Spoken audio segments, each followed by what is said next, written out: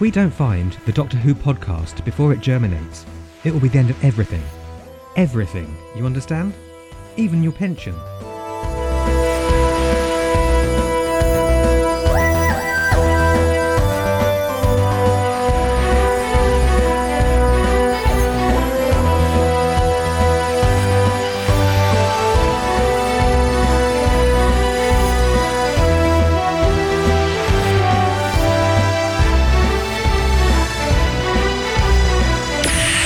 Live from the south bank of the Thames outside of the British Film Institute, Ian and I have just seen, was it Fraggles? Horror of Fang Rock, with no "the." Important not to put the "the" in.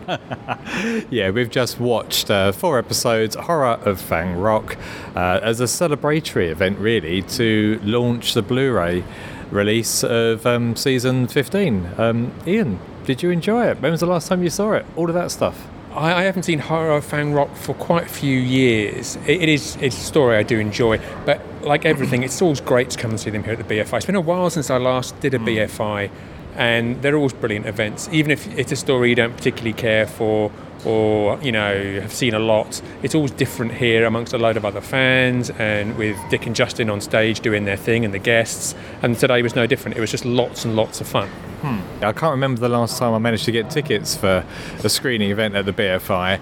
I hadn't seen Horror of Fang Rock for a long time. I couldn't remember precisely how long it's been, but it was long enough for me not to know what was coming next. So it wasn't quite like watching brand new Doctor Who, despite the fact this version had special effects and 5.1 soundtrack. It was an experience, I would agree. I started remembering what I thought about it partway through episode 1, and that was really to remember there wasn't very much variety in this story. Apparently it's based on an Agatha Christie story, some kind of whodunit, and I can get that, but the first 3 episodes for me were very samey, felt quite drawn out, and I was a bit disappointed. And I know you think I'm a heretic in terms of my taste in any case, but you enjoyed the story as well as just the event. I don't quite see the Agatha Christie side, because the whodunit is, well, the Rutan done it, and it's pretty obvious the Rutan done it. But no, for me this is the quintessential Tom Baker era Gothic Victoriana horror story.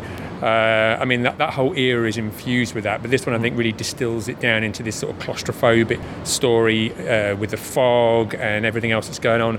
I think the atmosphere is fantastic. I love that everyone gets slaughtered in it. And this new version, it really did the line between, they've obviously updated the graphics, but I actually found myself thinking I must go back and see the original, because I actually don't remember the special effects being as bad as apparently they were.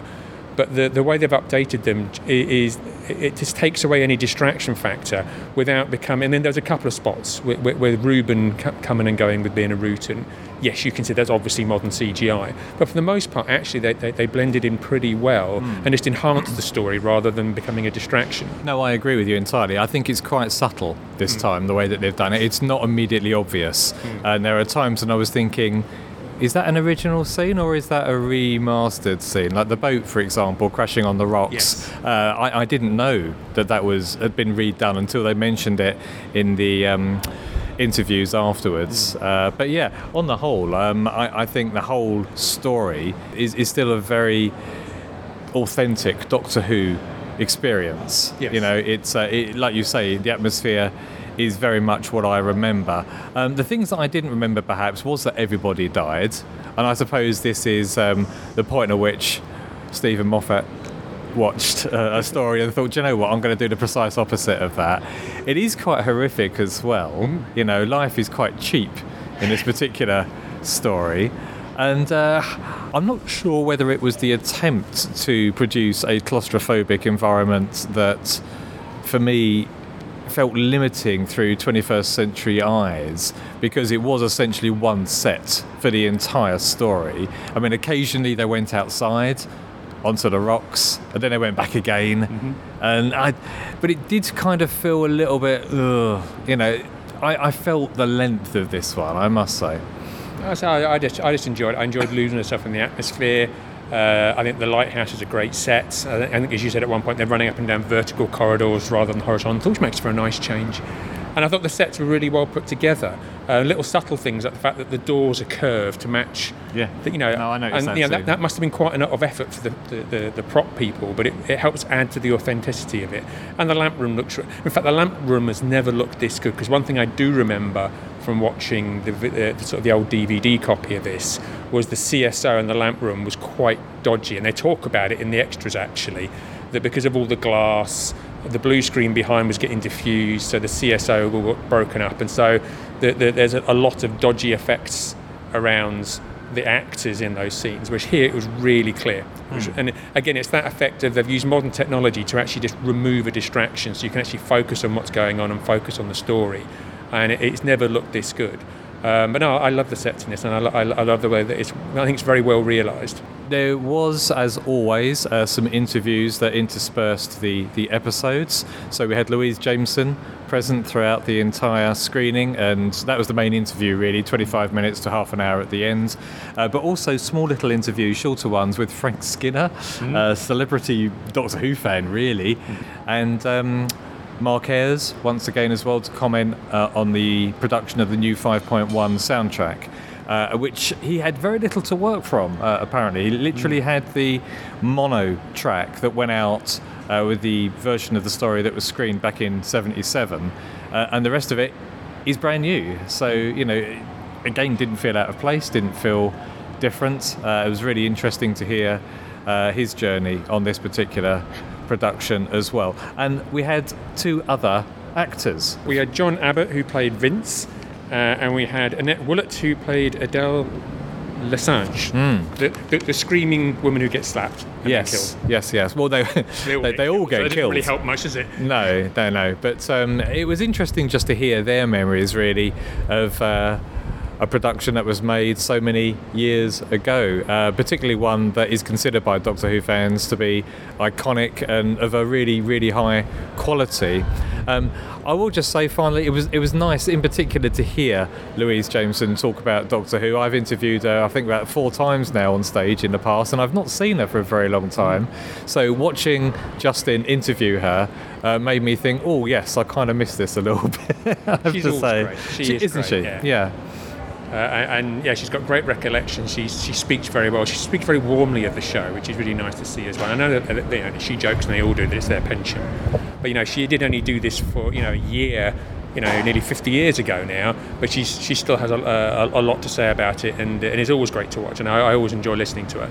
Yeah, absolutely. So, what did you think of the previews of the other material on the season 15 release? So I'm thinking about Behind the Sofa in particular, which I've grown much more fond of since it started. It's basically Doctor Who Gogglebox. I've not bought any of the Blu-ray sets, so this is my version of being a bad fan. You're a bad fan for different reasons. I stopped buying physical media ages. I've got all the stories on a hard drive at home from the DVD copies. I've obviously got the iPlayer now, it's got everything on it, so I stopped buying physical media almost entirely. So I've avoided them, but I see these trailers and I see the added material, and I am thinking, I'm missing a trick here. You are, definitely. They look really good, and they look really fun, and I find myself thinking, should I go out and start buying discs again? I've been trying to clear my shelves of discs, but it looks good. It does look very good. I'm very tempted. It really is worth it. Even if your DVD shelves are now clear, if the only thing they have on them is the Doctor Who collection Blu-rays, they're one that will look a lot better. And secondly, it is worth it. Behind the Sofa, I think it's been on almost every release now, where it is a various collection of random Doctor Who alumni just watching an episode of each story on the disc. And they literally just film them and you watch them watching TV.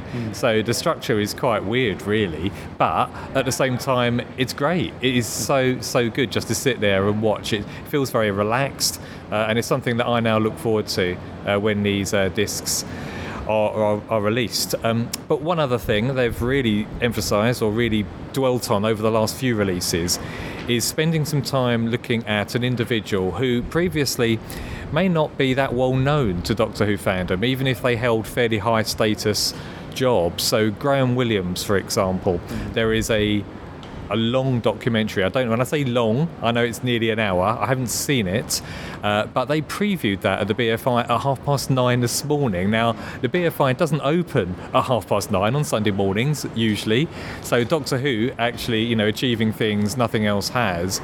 But there clearly is, I think, at the moment, lots of interest in the way people went about their jobs whilst working on Doctor Who all those years ago, and also an interest in their lives, not just professional but their personal lives. They interview people, and we saw a clip of the Graham Williams documentary, and I don't know anything about Graham Williams, but it made me intrigued.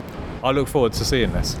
Yes, it's called Light and Darkness, I think, and there was a couple of people, obviously Justin had seen it earlier on, and he spoke very warmly and said it was a really amazing thing to watch, and he was actually quite moved by it, and there's a couple of other people saying the same thing. So yeah, from the little trailer we saw, it looked like it was a really in-depth and interesting look at Graham Williams. So yeah, I think that's going to be one to watch, and I'll be interested to see what other ones they've got, particularly from this era where there's so many pivotal things going on in the show, to see the people behind the show.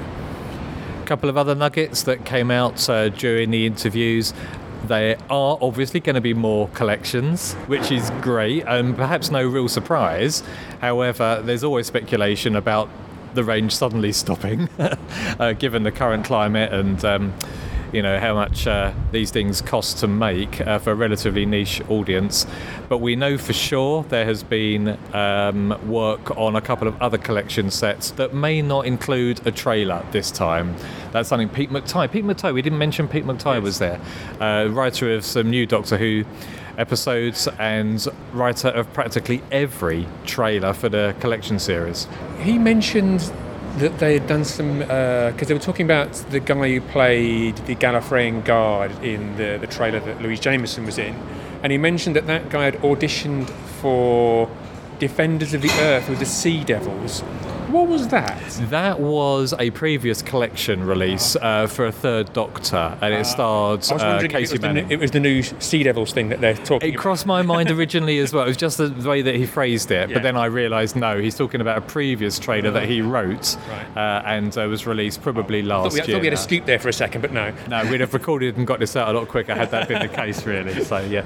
But wonderful. And don't forget the Rutan puppet. We got to see the Rutan puppet, which was amazing. I thought it was all CGI, but no, they actually made a puppet of it, which was then on display afterwards. So this was made by Christopher Thompson, who has been involved in various different Blu-rays and animations, I think, as well. And yes, he made a Rutan puppet to replace the old balloon with bits of paper hanging from it that was used in the original. And yes, if you check our Facebook group out and our Twitter feed, then you will see pictures of this wonderful puppet before you get a chance to watch it on the Blu-ray itself when it's released on the 15th of March. And it looked great. It did look great. I mean, I didn't remember the Rutan looking that bad, but we did then see some shots of it, and yeah, it was a bit of a cabbage. It was bad. It was a bit of a cabbage, right, yes. Now, think of that cabbage, think of that balloon fighting the assembled hordes of Sontarans. It's not going to... They just pop hit. Yeah, it's not very credible, no. But no, the new one looks really good and fits in nicely. It, again, didn't jar too much with the original style of it. So, and they've obviously riffed off of what it was supposed to look like. So, it's great. Absolutely, yeah. Anyway, another brilliant afternoon at the BFI on the South Bank. We hope we have conveyed a little of what it was like to be here at the event. Ian, great to see and record with you once again. Always fun. Looking forward to doing it again in the future. Bye for now, everyone.